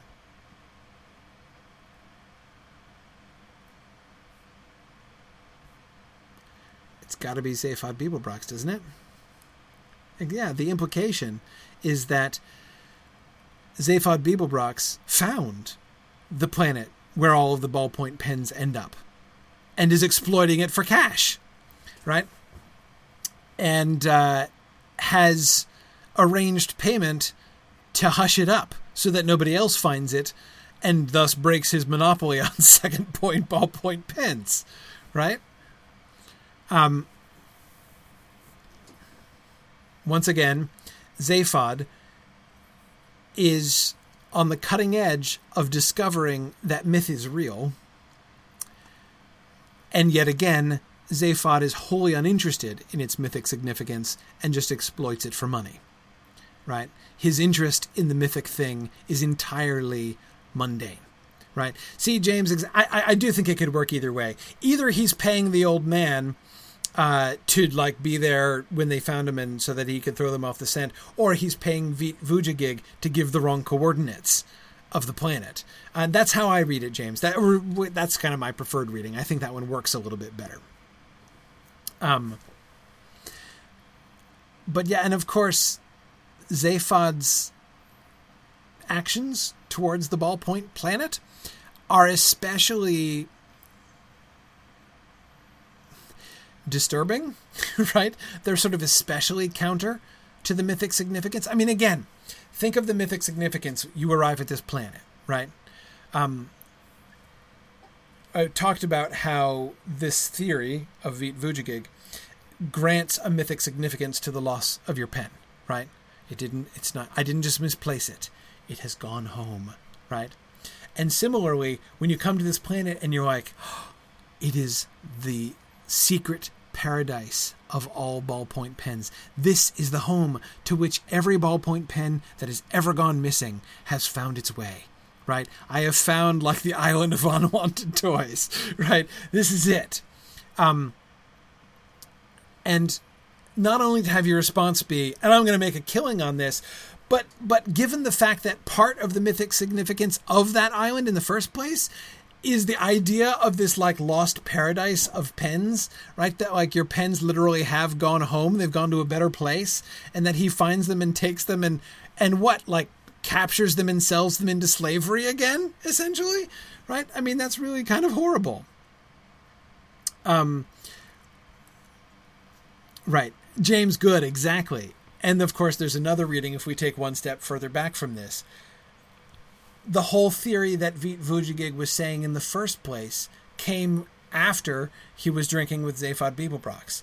So it is entirely possible that the entire thing, that Vít Vujigig was a pawn from the beginning to drum up publicity for his secondhand ballpoint pen business. Entirely possible, James. Entirely possible, right? Again, in a different book, in a different part of the book, we might have thought that, right? We might have been quicker to think that, let me say. But as he's reading this passage, Arthur Dent is standing on Magrathea, right, on the lost island of Magrathea. So if that turns out to be true, if it turns out to be true that the whole thing was one big elaborate sell, right, one big elaborate con by Zaphod Beeblebrox, then that itself is deeply ironic, because he's doing the exact same thing again, except this time the myth is real. It's really Magrathea. Zaphod Beeblebrox right now, while Arthur Dent is reading this, is literally walking where no living man has walked for 5 million years, right? Yeah. I love the ballpoint pen story. And what it kind of reminded me of, and this is fairly random,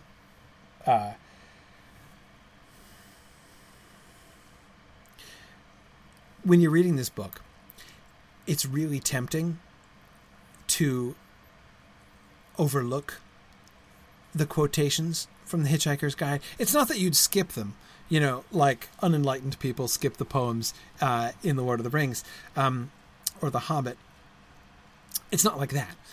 But it's easy to fall into the habit of thinking it's just comic relief, right? So we interrupt this narrative at this particular moment to hear a random comical story from the Hitchhiker's Guide to the Galaxy, right? And then after this, we return to the story. And to think of it as that, it's just comic relief. It is comic relief, right? It is comedy, right? And it interrupts the story. So it is definitely, but it's not just comic relief, right? When we actually pay attention to what the story is about and look at it in the context of where it's placed in this story, we see it's very deeply relevant. It very closely echoes the situation that it's in. And the thing that it reminds me of is the clowns in Shakespeare's tragedies or comedies, right? Admit it. When you were reading Shakespeare in high school and you got to one of those random scenes, like you're following the plot of the play, and then there's this random scene in which nothing happens except these clowns come out and make jokes, and then they leave.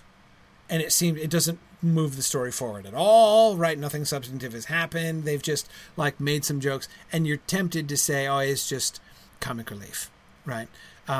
That's just there to like make the groundlings laugh and keep them interested. Now we're back to the story, right? But that's almost never the case. Right? What the clowns do and the things that they talk about are almost always important. In fact, like often it's there that Shakespeare really kind of tips his hand and points to what's really important, right? They give us often those scenes with the fools, with the clowns in Shakespeare's plays can kind of point us towards what's important, what we should be paying attention to when we return back to the story. And I find, again, it's not an exact parallel, but again, this to me is a classic example of something that's really quite like that. So easy to dismiss the whole elaborate ballpoint pen joke as just a comic gag. inserted into the story because Douglas Adams has no self-control, right? I mean, you can easily make that argument. I can imagine people making that argument, that he can't resist just throwing in another sort of long joke. But I find, when I look at it, that's not, in fact, how it operates. So again, where are we here? Where does the story leave us, the readers? Another example. This is Arthur and his new friend from Magrathea, right? Magrathea awakes. It's pretty good, right? As sentences go, first of all, it's real short. And we know Adams's love for long sentences, right? But think about that. That's another one of those sort of mythic statements, right? Magrathea awakes. Okay, right? So this planet, which has lain dormant for 5 million years, the legendary planet, the richest planet in the history of the galaxy, which has been asleep for 5 million years, is awakening, right? Big deal, right? It's like, ooh. Arthur shivered involuntarily as he seated himself next to the old man, right? Arthur feels it. The strangeness of it, the silent bobbing movement of the craft as it soared into the night sky, quite unsettled him. He looked at the old man, his face illuminated by the dull glow of tiny lights on the instrument panel. "Excuse me," he said to him. "What is your name, by the way?" "My name?" said the old man, and the same distant sadness came into his face again. He paused. "My name," he said, "is Slarty Bartfast." Arthur practically choked. "I beg your pardon?" he spluttered. "Slarty Bartfast," repeated the old man quietly. "Slarty Bartfast!" The old man looked at him gravely. "I said it wasn't important," he said. The air car sailed through the night. Yeah, the spluttering of Arthur is a really good cue for us there, James. He's done it again, right? We have this build-up. Magrathea awakes. Arthur shivering, right? His sense of the moment. Even that sentence, he looked at the old man, his face illuminated by the dull glow of tiny lights on the instrument panel, right? The old man that he meets, he is like the representative of Magrathea itself, right? It's like he is Magrathea awakening. In him we meet Magrathea personified, right? And again, the build-up. "My name," said the old man, and the same distant sadness came into his face again. What's going to come next, right? What will be revealed when he gives his name, right? What is the ancient sadness which is connected, which may perhaps be disclosed by the revelation of his name, right? The name of the old man who has lain asleep for 5 million years. "My name," he said. Notice the cadence. "My name," said the old man, and the same distant sadness came into his face again. He paused. "My name," he said. That second "he said" is totally unnecessary. He paused, he said, right? It just builds up the tension, right? It builds up the suspense for the reveal. It gives us the impression, just through the cadence of the sentence. It leads us to expect something significant, something great. "My name," he said, "is Slarty Bartfast."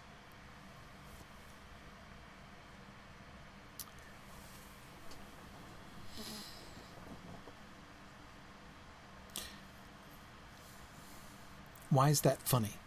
Why does Arthur choke? Why is he spluttering and choking?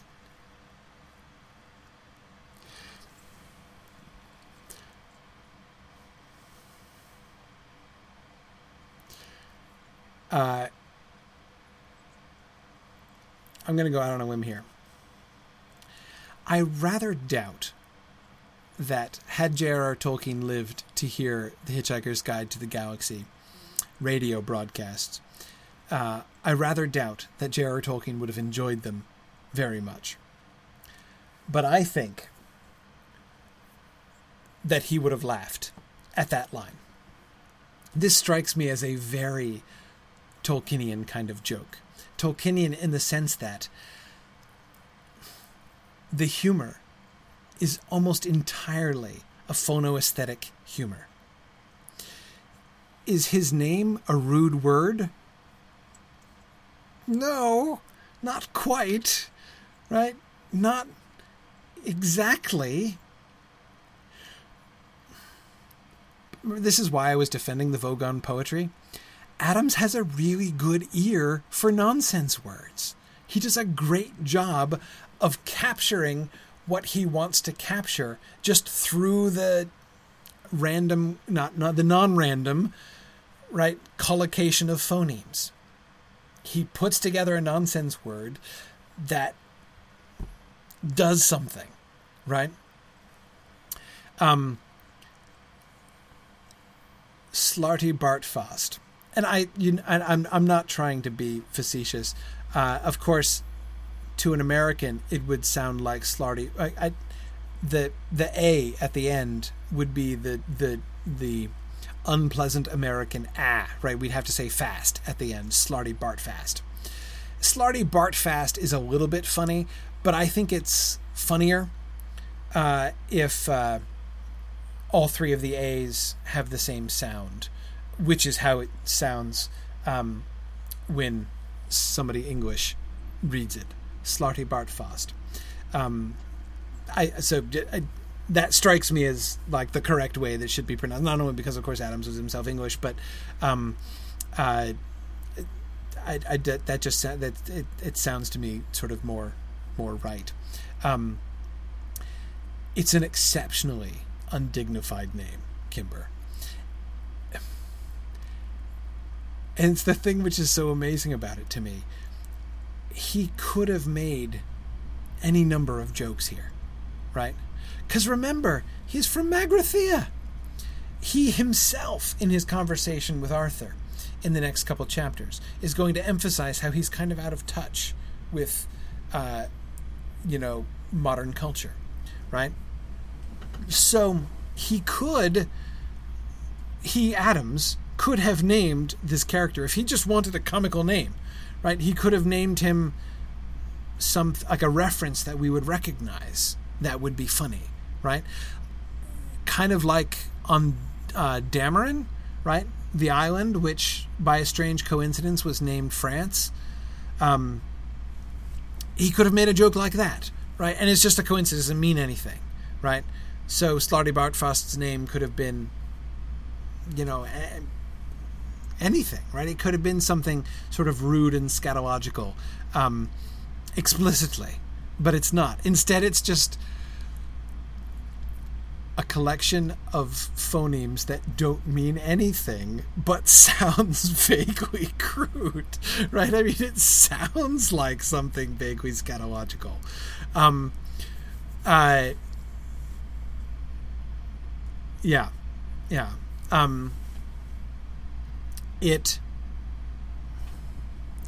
It's perfect. It's perfect. I just love that name.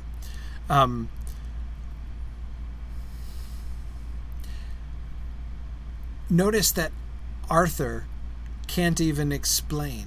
He can't even verbalize why he finds the name funny, right? It just is funny.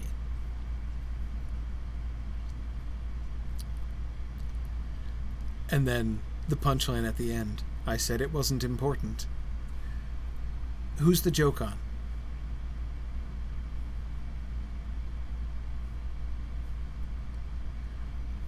Who are we laughing at here? Arthur, to some extent, right? I do think we're laughing at Arthur. But I think the joke is on us, too. If we got suckered into expecting a really grand impressive name or title, right? The whole build-up to there, yeah, David is just saying exactly the same thing. The joke's on the reader. We were built up to expect a big reveal, and it falls completely flat. Absolutely, yes, Boomful, exactly. Our expectation of importance. Absolutely. So if we caught ourselves, if we found ourselves getting caught up in the mythic moment, Magrathea awakes. My name is Slarty Bartfast, right? The letdown. The joke's on us, right? And I agree, Mike, kind of him a little bit too. It kind of makes it look, well, so like, what was that distant sadness about, right? We have no idea. Yeah. Patricia says, I fully expected him to be the essence of the planet. Yeah, that's what he's saying. He is Magrathea. He's like a personification, right? He is the representative Magrathean. Yeah. Yes, Evan, that's a wonderful, wonderful parallel. It is exactly, Monty Python makes exactly the same kind of joke in the Holy Grail, right? There are some who call me Tim, right? Exactly the same joke, except they take it in a different direction, right? In the direction that they do the same thing with the build-up, right? I am an enchanter, right? There are some who call me, and you expect a big reveal, right? And then instead you get a really common name. In fact, he's just telling them his nickname. There are some people who call me Tim, right? Adams does something different with it, right? Instead of making it a really common nickname, instead of a grand and portentous name, instead he does something again, which I think is far more subtle. And believe me, very rarely am I going to admit that somebody has made a joke that is better and more sophisticated than a joke that's made in Monty Python and the Holy Grail, which is one of the few perfect films ever filmed. Of course, Princess Bride being one of the others. But anyway, but he does. His joke is better than the Tim the Enchanter joke. That's a simple joke, right? You expected something legendary and extraordinary, and I just instead tell you something totally commonplace, right? This is better than totally commonplace. Absurd, but absurd in a like intangible way, right? Yeah. Okay, cool. We are coming to the end of our time. One more slide, though. We're coming to the end of our time. We are not coming to the end of my slides, but that's okay. This is the main thing I wanted to focus on today. So I will leave you with this last slide. So we've been seeing this overall trend, right? I hope you're willing to agree with me that this pattern that I've been pointing to, this pattern of observing sort of mythic buildup, but continual undermining of that, right? And the way that we're getting that kind of pushed and then drawn back and undermined by different characters, right? Ford versus Zaphod, and then Zaphod's own undermining, all this other stuff, right? So this whole wrestling with what exactly is our relationship to the story, what exactly is our relationship to Magrathea, right? What kind of story are we reading? What kind of response should we be having? So I hope you agree with me that this pattern, A, exists, and B, is interesting. But here's the thing I want to leave you with. Stress and nervous tension are now serious social problems in all parts of the galaxy, and it is in order that this situation should not be in any way exacerbated that the following facts will now be revealed in advance. The planet in question is in fact the legendary Magrathea. The deadly missile attack, shortly to be launched by an ancient automatic defense system, will result merely in the breakage of 3 coffee cups and a mouse cage, the bruising of somebody's upper arm, and the untimely creation and sudden demise of a bowl of petunias and an innocent sperm whale. In order that some sense of mystery should still be preserved, no revelation will yet be made concerning whose upper arm sustains the bruise. This fact may safely be made the subject of suspense, since it is of no significance whatsoever.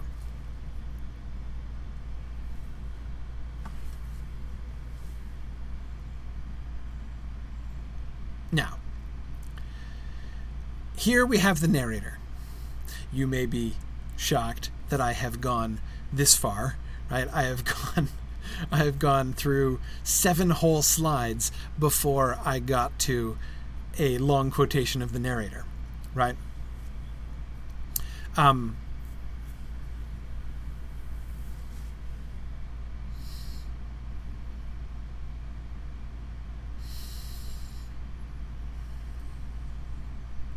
Good. So, Caden, you're absolutely right. We can see in this passage, where does this passage leave us with the mythic question, right? And you're seeing, Caden is seeing the way in which I see this as being relevant, right, to this theme that we've been looking at, this sort of pattern that I've been pointing to throughout our session here tonight. Adam, the suspense has been building up, right? We didn't know. This is the first time we're told for certain whether it is Magrathea or not, right? Who is right, Ford or Zaphod? Is Zaphod crazy? He's kind of crazy. Seems like he might be crazy, right? Trillian has a bad feeling about this. Is there a good reason for her to have a bad feeling about this, right? So does this planet have mythic significance or not? The suspense, the mystery, the intrigue, and now we're just told, right? Now the narrator is explicitly going out of his way to remove any possibility of suspense, right?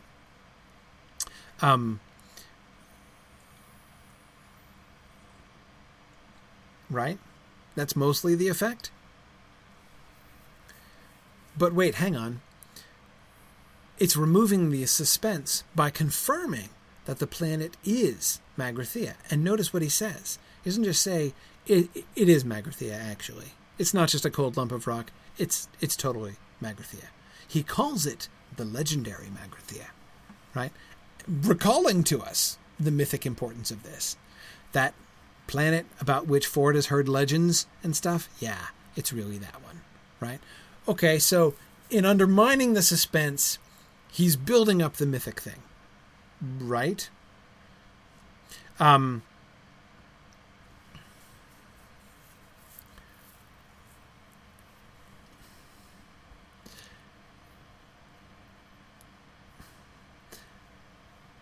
agree. A couple of you are making the point. And yes, Jennifer, I too, when I was reading this, I too was thinking she does not get eaten by the eels at this time.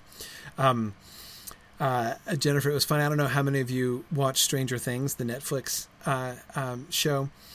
I ended up getting permission from my wife to watch it by myself when it came out because I was super excited and like binge watched it the first weekend, and she didn't have time free. So she gave me permission to watch it once by myself, which turned out to be useful because my wife hates surprises. She hates suspense. Mystery books are her favorite genre, and she reads the last chapter first every single time because she can't enjoy the story unless she knows what happens. She is completely anti-suspense. And so Jennifer,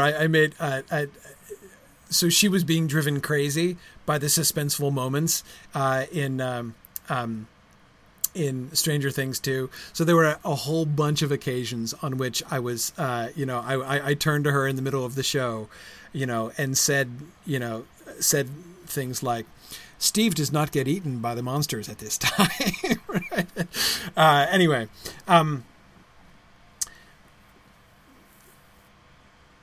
But you're right. At the same time that he brings this up and claims to be allaying stress and nervous tension, he's creating suspense, right? Notice the difference, right? The difference between she does not get eaten by the eels at this time, right?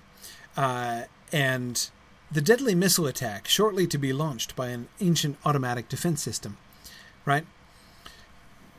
This is a major difference, right? She does not get eaten by the eels at this time, which is, of course, a Princess Bride reference for those of you who do. I assume you all get it, but I don't want to assume. I mean, not everyone has seen, one of the world's perfect movies. But anyhow, And of course, we did a whole Mythcard Academy session on both the book and the movie. So I know with a lot of people in this crowd, we've already talked about this.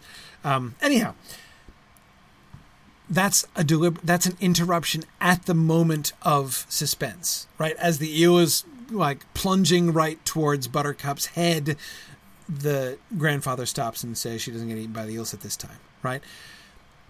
It would have the same effect if the narrator interrupted while they're frantically trying to get away and pulling levers and breaking off levers and styrofoam peanuts are flying, right? If during that sequence, the narrator had interrupted to say, they do not get blown up by the missiles at this time, right? It would have that same effect.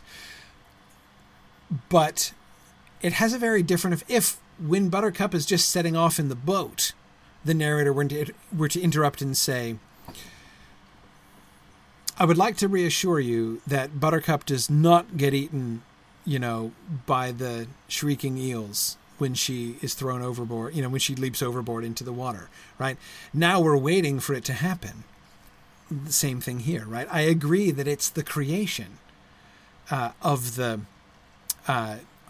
it's the creation of suspense, but not just suspense about the deadly missile attack, because he tells us, right, no one is going to be seriously harmed. But then there's the other questions that it raises, as, several of you are pointing out, right? As Mike says, what about the petunias and the whale? How do those come in, right? Why do we care about the coffee cups in the mouse cage? Why are you even mentioning these things in telling us that we're laying mystery, right? Let there be no mystery of any kind. So I'm going to tell you exactly what happened. But of course, it's ironic, right? Because in telling us these things, he's creating mystery. Why do we care about the bruise on somebody's upper arm? No, we're told we don't need to care about that, right? But we're not told that the breakage of the 3 coffee cups has no significance whatsoever. We're not told that the mouse cage breaking has no significance whatsoever, right? For good reason, because it does have significance, right? We're not told that the demise of the bowl of petunias has no significance whatsoever, for a good reason, because it does, right? And the demise of the innocent sperm whale also has significance in that it's going to be their access point into Magrathea.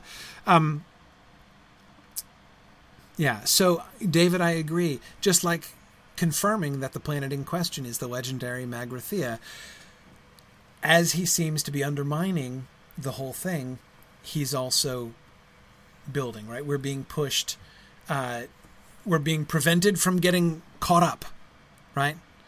And yet we're being encouraged to marvel, to wonder, to ask questions. Final question. Again, where's the narrator in this? Look at the tone the narrator is taking here. Stress and nervous tension are now serious social problems in all parts of the galaxy, and it is in order that this situation should not be in any way exacerbated that the following facts will now be revealed in advance. Even the passive voice there will now be revealed in advance is interesting. The way that the narrator... What does the passive voice do? It's usages like this that made your English teacher hate the passive voice and tell you never to use it, even though it's perfectly fine, and you have my permission to use it when it's appropriate. Though the question is that most people don't know when it's appropriate, and most students misuse it. That's why most English teachers just say not to use it. But the effect of using the passive voice in a situation like that is to conceal the doer of the action, right? Will be revealed in advance. These facts will be revealed. By whom? Who's revealing the facts? The person revealing the facts does not appear, right? Just like when a politician says mistakes were made, right? Why are they using the passive voice? Because they're attempting to conceal who is the person who made the mistakes, namely himself, right? He wants to leave himself out of it, so he deflects by using the passive voice. Yeah. Anyway, he's drawing attention away from himself with the use of the passive voice there. The following facts will now be revealed in advance. Right? Tom, I agree. Tom McCarthy says it's like a magician's misdirection. Yes. The whole passage comes across like that, right? Whatever you do, don't look over here, right? So you look over there and don't see what he does with his other hand, right?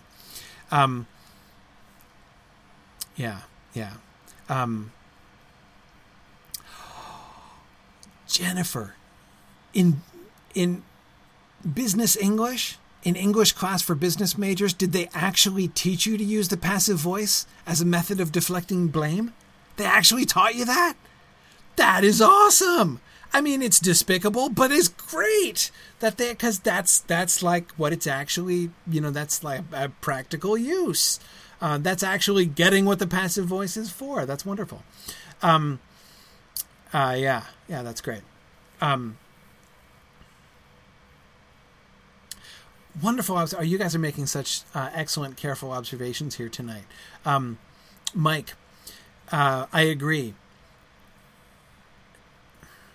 I agree with Mike that in this third paragraph here, one of the most interesting words, as far as telling us something about the point of view of the narrator or the attitude of the narrator, is the word innocent. To say that a sperm whale died might just be a reporting of fact, right? But the statement that the sperm whale in question was innocent is claiming a different level of knowledge, right? Yeah. All right. It's getting late, and I got to go. We'll come back to this. Maybe this slide, maybe not, but certainly this question of the narrator. What's the narrator doing? It is possible that I may end up having to add another week to this class, but that's okay. I don't regret it in the least bit. This was really fun. Thanks for joining me in some really up close reading here tonight. I hope you are fun being a cautious, careful, and in a sense resistant reader here, trying to figure out where we end up here. So I think we may end up doing another week, but we'll see. We'll see how far we get next time. Do finish the book for next time. We may or may not get to Life, the Universe, and Everything, the question and answer next time. But we might. So definitely do read through the end, and we'll see. So, okay. So see you guys next year. See you on January 3rd for our next class, when we will continue to look at what this narrator is up to. So thanks everybody for joining me, and I will see you guys in a fortnight. Bye now.